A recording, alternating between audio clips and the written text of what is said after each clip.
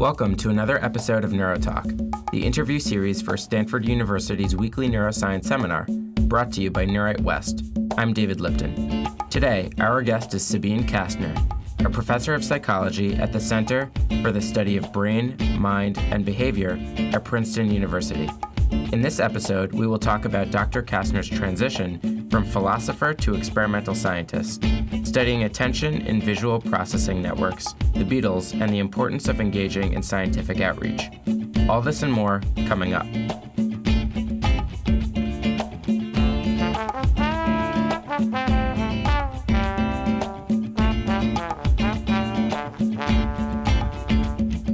We're here with Dr. Sabine Kastner, a professor of psychology at the Center for the Study of Brain, Mind, and Behavior at Princeton University. Thank you for speaking with us today, Professor Kastner. Thank you for having me. So first, can you tell us a little bit about your background, where you grew up, and how you decided you wanted to become a scientist? Sure. So I'm German. I got all my education and my degrees in Germany. I'm a medical doctor and have a PhD in neurophysiology. And I just became a citizen 2 weeks ago. Congratulations. So now I'm both a German U.S. citizen. Yeah, so that's a little bit different from, I think, the path that, many students take here.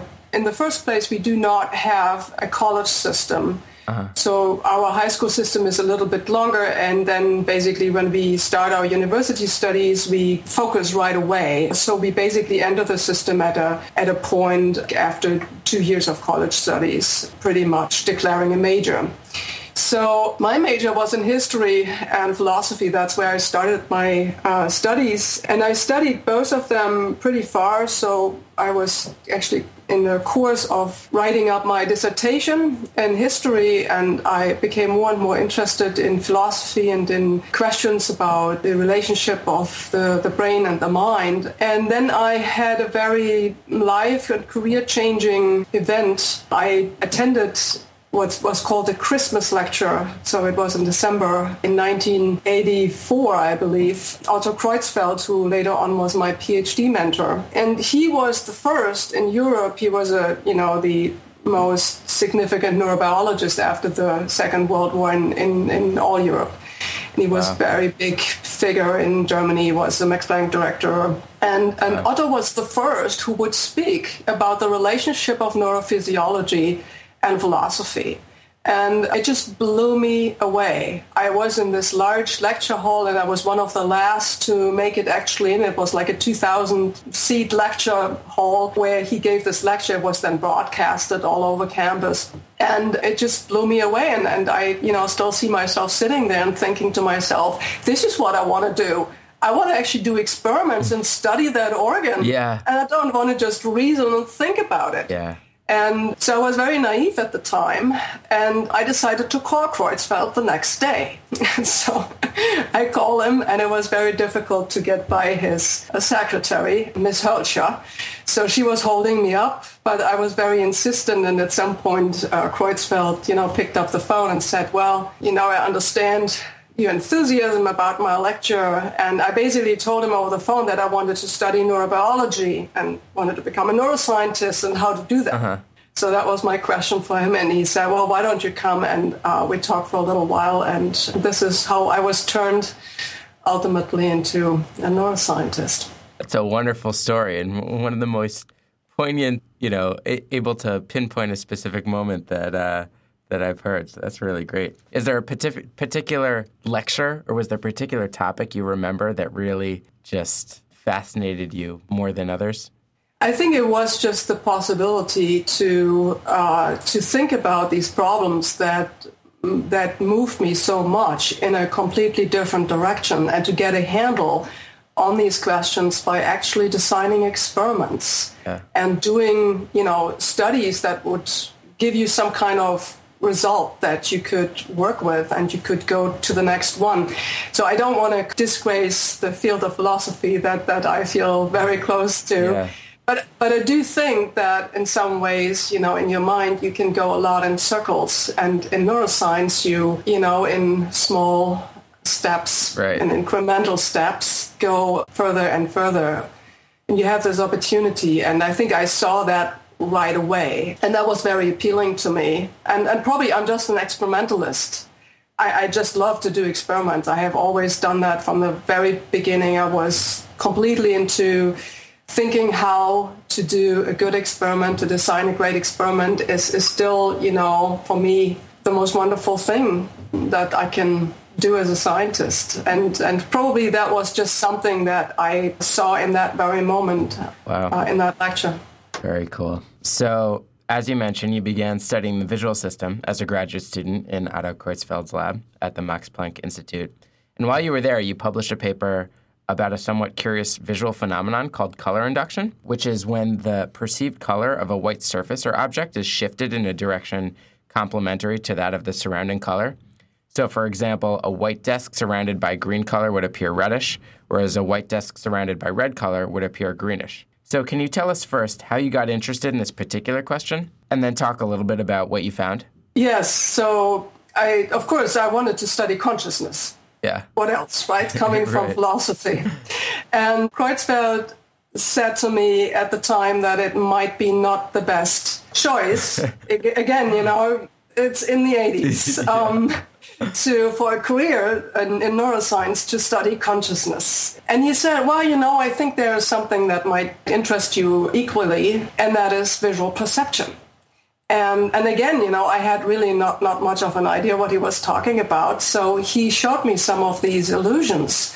And during those discussions that we had, it became for the first time clear to me that vision is something that we construct in our mind. It's nothing that's given by the outside world. Of course, that is something that, each graduate student learns, or probably each undergraduate learns in a neuroscience program these days. But for me, it was a really striking thing. It's still something that I love about vision, that it is really a construction and a very active process that occurs in our mind. And these illusions can make that dramatically clear. So you can measure the spectral composition of light in the physical world, but it's completely different from what we experience. And this color illusion makes that quite clear. This illusion was tractable. Many of the illusions, especially the very fancy ones, are very difficult to really kind of track down and approach them from a neural perspective. And this one seemed approachable because, it is some kind of shift that you experience. So, you have a white surface, it's surrounded by green, and it shifts to the opposite color. It shifts into the long wavelength spectrum. Yeah. And, in the brain, you have neurons that are tuned to long wavelengths light or short wavelengths light or middle wavelengths and so on and so forth. So it seemed like a tractable or more tractable problem. We recorded in a structure that's the thalamic relay nucleus of the visual system. That's the lateral geniculate nucleus. And that was, I think, very innovative for the time because, it was portrayed as a relay nucleus, and we were looking for a perceptual function. And so we looked at color neurons in the geniculus nucleus. So this was a study in macaque monkeys, and we looked into the power system. And what we basically found was what we expected, so these neurons are often very broadly tuned over, a relatively wide range of wavelengths. And we found, while we would present these kind of inducing large rings of color, that the tuning of the neuron would shift to the opposite spectrum. So it would become more a long wavelength neuron than a kind of mid wavelength neuron. So we saw basically in these geniculate neurons qualitatively, similar shifts that we can perceive perceptually during this induction process. And I think it was a very nice finding because it was one of the first studies that really showed that probably there was more about the thalamus than just, relaying faithfully information from the retina to the cortex, but that there may be already quite interesting computations going on that can relate the structure to perception. And later on, actually, in my imaging work, that the human geniculate gets also modulated by cognitive processes like attentional selection and so on. So this is where my interest in thalamic structures basically stems from, and early on this experience that they do much more than just being kind of dull relay structures. Right. And what made you initially look in the geniculate nucleus as opposed to other areas of visual processing like cortex? I do not remember why we ended up recording there. Creutzfeldt was very much into, he was somebody who really loved the thalamus and always thought from very early on that it had a much, much broader function than what people believed at the time and for a very long time afterwards as well. But I do not recall why we targeted that structure from the very beginning. We would never record actually from any other cortical neurons in that particular paradigm. And is it known what the source of inhibition was in the thalamus or the source of neuronal modulation of these responses to the long or short wavelength light? Nope. I don't think it's known these days or, at the time. With this kind of physiology, you get to a relationship to perception in that particular instance, but you don't get at the cellular level that you are used to from the worm brain. That's just typically not possible in these. These are in vivo preparations, Sure. So that's a challenge. Sure.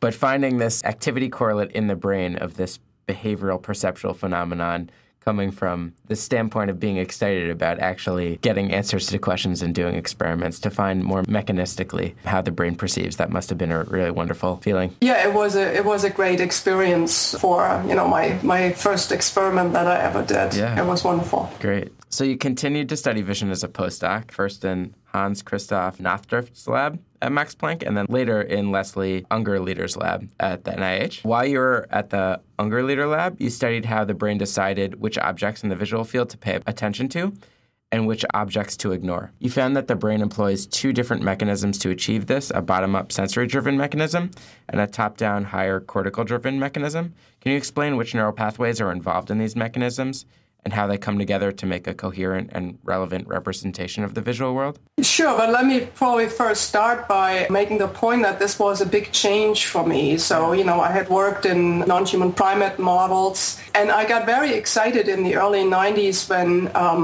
functional magnetic resonance imaging was coming online. I had been always very skeptical about positron emission tomography because I thought it was very limited in many ways, and so I was not very interested to explore that. But with fMRI, I thought this really had a great deal more promise, and I wanted to learn it. But I wanted to learn it with colleagues and mentors who would understand where I was coming from, because, I was a trained monkey neurophysiologist, and most of the people who came into the imaging field all came from cognitive psychology, and I had no background whatsoever in cognitive psychology. Yeah. So I'm a professor here at Princeton, the psychology department, but without a psychology degree. Yeah. This is why I was looking for a lab where I would have physiologists surrounding me and where we would basically speak the same language and also probably approach the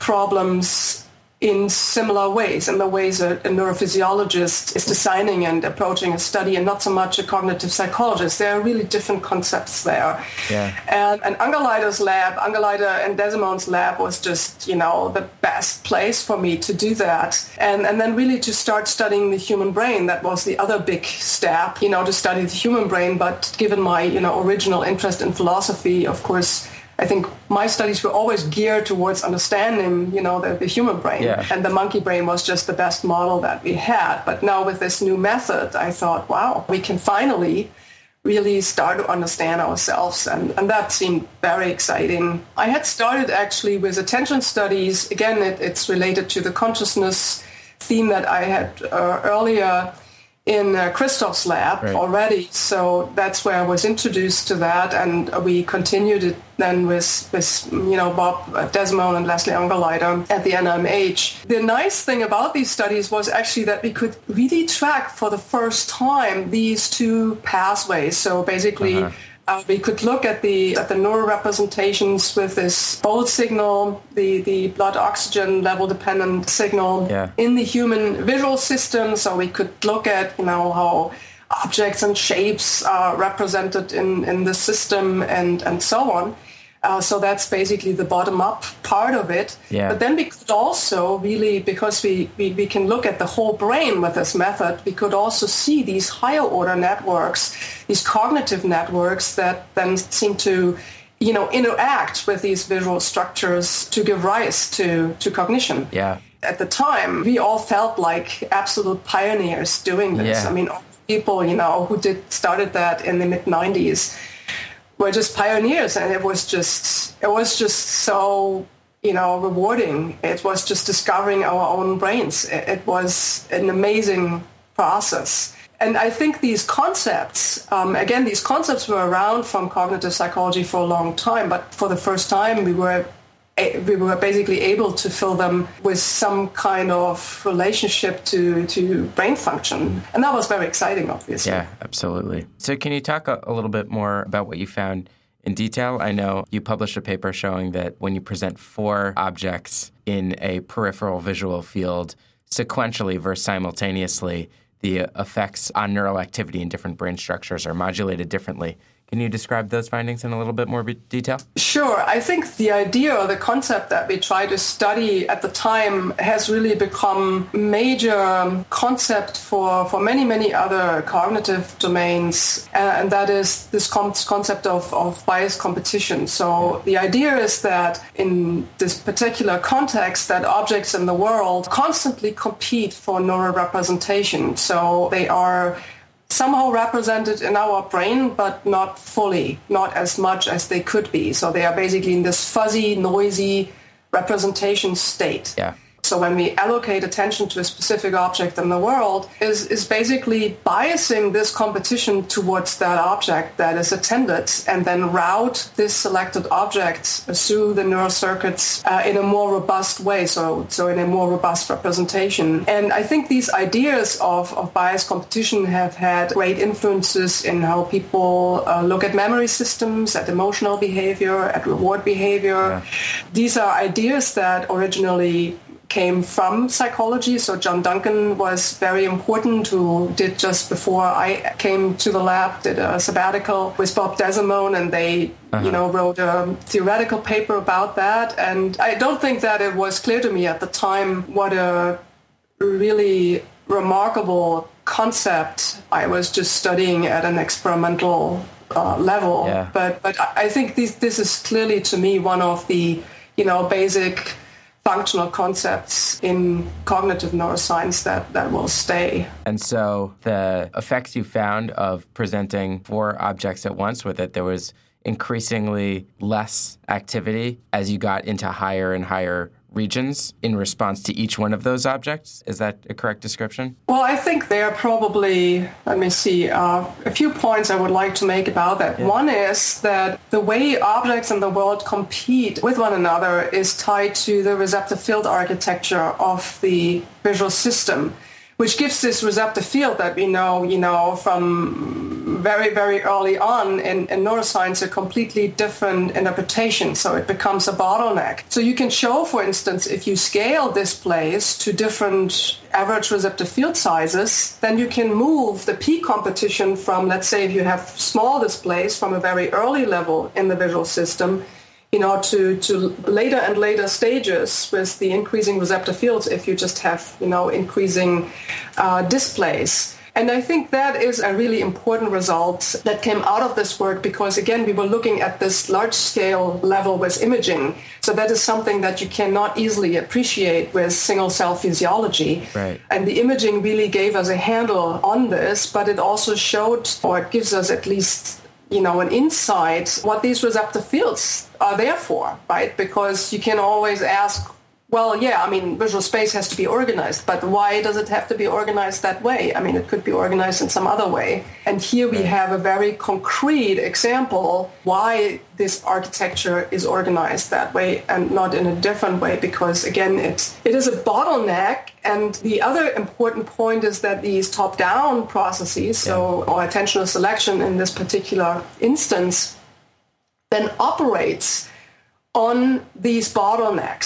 So if you don't have these bottlenecks, there's nothing to work with for this higher order process. But once you have this receptor field architecture, attention works wherever the competition is greatest. So if you are dealing with tiny displays, it will operate on, primary visual cortex or secondary visual cortex.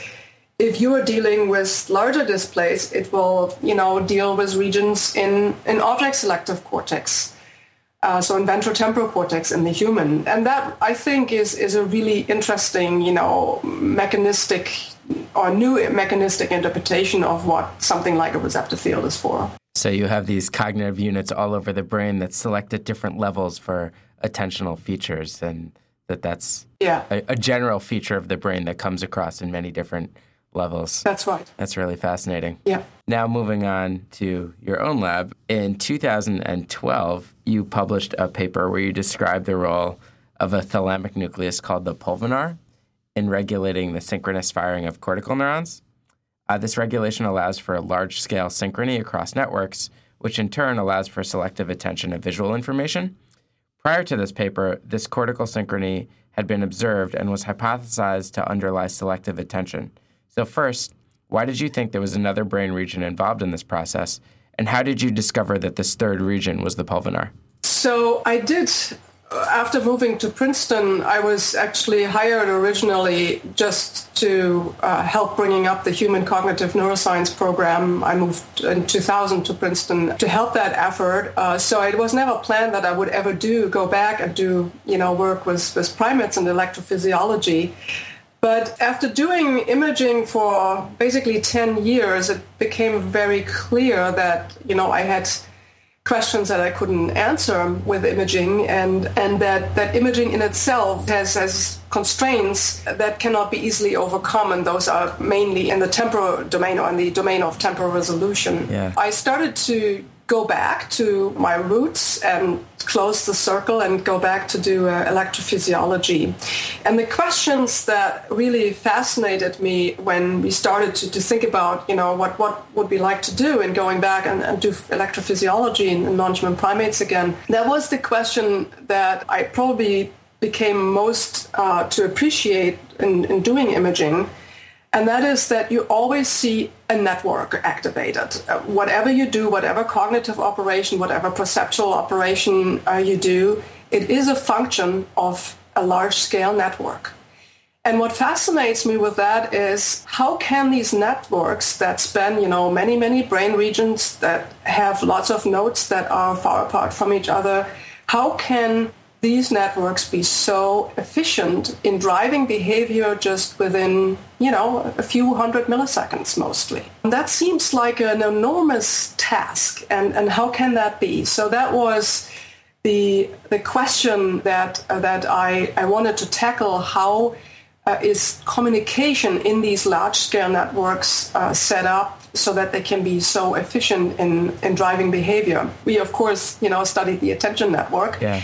But basically what I wanted to do a little bit different from what often is done in this field in non-human primates was two things. One was to record from different nodes of this network at the same time in an animal that, was trained in some kind of attention task. Uh-huh. So instead of just embracing, local neural properties, I wanted to really look more at the interactions of different nodes and how these nodes communicate with each other. Uh-huh. And the second thing that we tried to do a little bit different was, and that comes from the human brain imaging of 10 years, I think, was I wanted to relate it back to the human brain. So I thought, why don't we start actually with tasks from human cognitive psychology, classical attention tasks that we then, we modify them a little bit, but not too much, to train non-human primates in them, because if these primates show a similar behavior, which they typically do in these sort of tasks, then we can actually use and link the behavior to relate whatever we find at the neural level back to the human brain in closer ways. Right. So and that's basically what we have done in this particular study where we looked at the pulvinar. There I came really from an anatomical perspective that is known for 30 years. And the anatomical perspective is that any two cortical areas that are directly connected are also indirectly connected to the pulvinar. So each of these, interconnected areas have their little projection zones in the pulvinar where they can communicate or whatever they can do there. And this is universally true across the human brain? This is universally true across the visual system, at least. And I believe it's also true for most of the other sensory systems. So it seems to be that, if the brain has an anatomical rule like that, that rule must have some kind of functional substrate. And we thought that this may be a really, really elegant way to basically align a large-scale network, a cortical large-scale network in time by just basically using these feedback loops to, tell these different nodes what the temporal structure is. Very often this is conceptualized that, cortical-cortical connectivity is doing that. So basically, area A talks to area B, then area B feeds back some information to area A. And that's certainly happening too. But, it would take the network forever that way to kind of communicate with all these different nodes. So we thought that this may be a very, very elegant elegant in terms of a computational solution to a really difficult problem, to basically align a network, to give a large-scale network a temporal structure that it can then use to talk and to communicate. And we think that's what the pulvinar is doing, at least in that context of attention that we have studied there. It has certainly lots and lots of other functions. The pulvinar is a structure that expands during evolution just as much as the prefrontal cortex. So, I'm sure it has a major part in all cognition. Yeah. But it was simply unknown. It was unclear. There had been some early studies in the 1980s in awake behaving monkeys, and then that structure as the entire thalamus was left behind, and people just had turned to the cortex and found that more interesting in these awake preparations, looking at cognitive behavior and so on.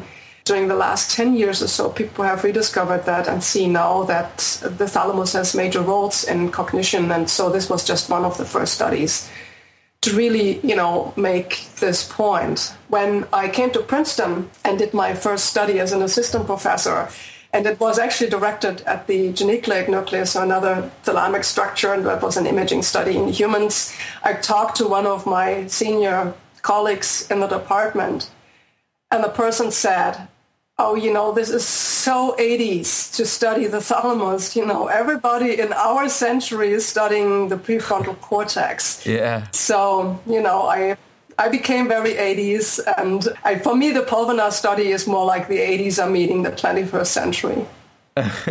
Yeah, I guess the 80s are back. Yes. When you found these results, did you, make him watch Back to the Future or something, or, give him a copy of 1984? Yeah, something like that. No, I think it was meant in a very, it was well-meaning, right. But I followed my intuitions. So just more in detail on the subject, talking about temporal regulation, you found that the pulvinar predominantly influences cortical alpha oscillations. So first, what do these alpha oscillations do in the cortex? And then what does this tell us about the role of the pulvinar? Well, I think in a probably more cartoonish way of interpreting these results, the way you can think about it is that the cortical network gets aligned to a 100 millisecond window. So it's a 10 hertz oscillation that we picked up there. And the way we view it is basically that the cortical network gets 100 millisecond windows to, set up this communication and to put the computations through.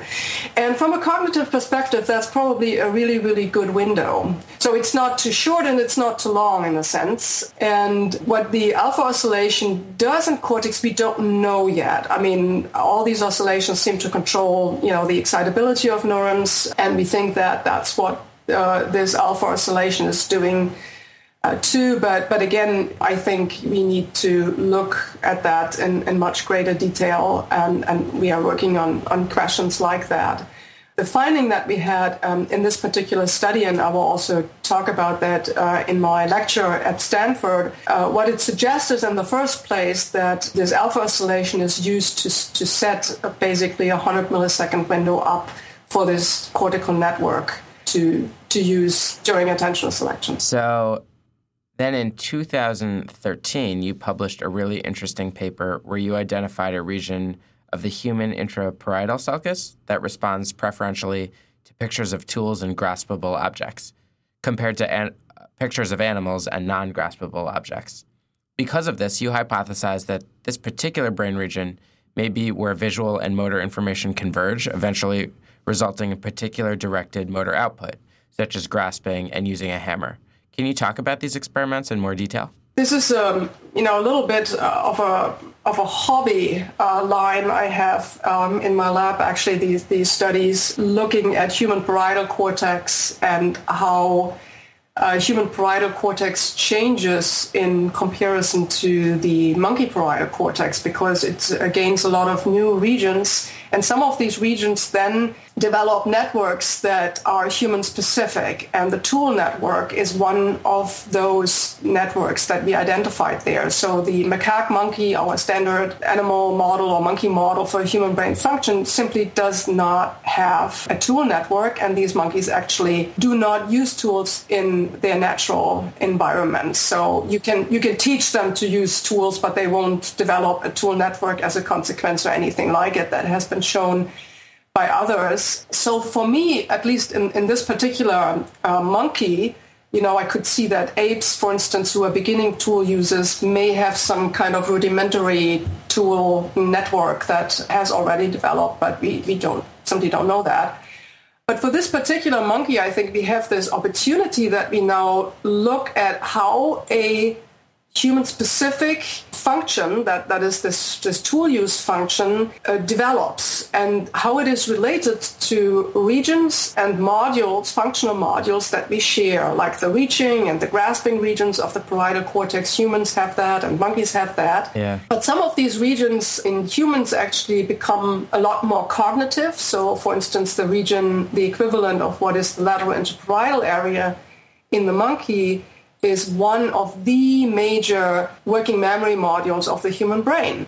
And I think it has to do actually with that tool network that forms in the human parietal cortex, because tool use involves a lot of sequencing of movement, sequencing of actions that you have to do in your mind. So you need a good working memory capacity. That is certainly a capacity that I do not think the macaque monkey has. It has never been tested explicitly, but that would be my expectation. So we see here that these same original regions that we share, with other primates, now transform and get additional functionality, and then we also see these novel additions in the parietal cortex. And I think it gives us a really, really nice handle on starting to study and to better understand the evolution of human-specific functions, because we can't do it really in other domains, in the domain of reasoning or language. There are not these precursors. But here we have these precursors in those monkeys, because we share a lot of that functionality that we need for tool use, but we just use that same functionality differently, and we expand it in these very cognitive ways. And this is the issue that fascinates me with these particular studies there. That's really cool. We had Randy Buckner on earlier on the show this quarter. He also gave a lecture at Stanford, on some of the differences between organization of human and monkey cortex. So I think hearing from you is sort of a very nice juxtaposition with what he was talking about as well. So finally, we'd just like to ask if you can give us a brief preview of your lecture, your upcoming lecture at Stanford. Sure. So I will talk about the two questions that move me the most at this moment in time. The one question I talked a little bit about, that is how cortical large-scale networks set up to communicate effectively. And the second question is, what are the neural codes that the brain uses to read out to the motor system to generate behavior. So I will talk about both of these. The second question and the second part of my lecture will also present some new data on comparative electrophysiology that we do in humans with intracranial recordings, electrocorticography. We do that actually at Stanford together with Joseph Pavizzi and also with Bob Knight at Berkeley and a few other colleagues across the nation. I hope it will be an interesting, part of my lecture because comparative electrophysiology in humans and non-human primates has just never really been done. So we feel, again, a little bit like pioneers here. Yeah. Wow. Well, we're very interested to hear you speak more about that. Before the interview, you actually mentioned that you felt science outreach was a really important activity to engage in. I just wondered if you could speak a little bit about that. Yeah, so I do quite a few outreach activities here locally in my community, also in the broader community. I'm part of an editorial team that actually has launched a kids' internet journal. It's part of the Nature group. It's called Frontiers for Young Minds. Wow. It's a neuroscience journal. Huh. And we work a lot with the local elementary schools to bring projects that are related to this journal to our 4th and 5th graders and teach them about the brain. So I do 2 or 3 projects every year in elementary schools. I often give, every 2-3 years, I give actually a public lecture in Princeton to mainly high school students and their parents and retired members of our community. There are often hundreds of people, and I often talk about things that are not so directly related to my immediate science. So the tool theme there, for instance, has fared well, let's put it this way. I gave a lecture on stone tool technology, of all things. So it gives me the opportunity then to relate my own field, in broader ways to other fields and to other issues in society. And another activity that I'm really passionate about is to foster the career of young females in science. And so I do a few outreach activities for female high school students. We do a science fair for them at Princeton University each year. And I'm also part of a forum for our undergraduate female students to encourage them to go into sciences and try to be a role model for them. That's really cool. So finally, we end the show with a series of rapid-fire questions where these are meant to be more fun. None are too harmless. You don't have to fret. If you could go back in time and speak to yourself as a graduate student, what advice would you give to yourself specifically? Always follow your interests and your intuitions. If you do not agree or have agreement with your mentor, fight for them. Be true to yourself. If you could swap visual systems with any other species, which would you choose and why? That's an interesting question. I think I would like to be a bee because I would like to. They have really, really great color vision, but they can experience the world flying, and I think that would be fun. Finally, I understand you're a Beatles fan. Which song of theirs is your favorite? Actually, I play a lot of Beatles songs, and typically the song that I'm playing, so I play the bass guitar. I also play drums and other guitars, but right now the bass guitar is my favorite instrument. And the song that I just played over the weekend is The Long and Winding Road, so I just learned it over the weekend on the bass guitar, and so I'll just go for that one. Very cool. A musician, neuroscientist. Okay, well, that's all the questions we have for you. Thank you so much for coming on the show and participating, and we really look forward to your upcoming lecture. This was a lot of fun. Thank you. And thank you all for listening. We hope you'll join us next week when we will have Dr. Peter Jonas, a professor of neuroscience and physiology at the Institute of Science and Technology, Austria. NeuroTalk is a production of Neurite West. This episode was produced by Ada Yi, Erica Signor, Mark Padalino, Viet Nguyen, and myself, David Lipton. You can find all of the past episodes of NeuroTalk, as well as our radio show, Brains and Bourbon, and read articles about everything you ever wanted to know about neuroscience by visiting our website at www.neuritewest.org, spelled NEUWRITE West.org. This is NeuroTalk. I'm David Lipton.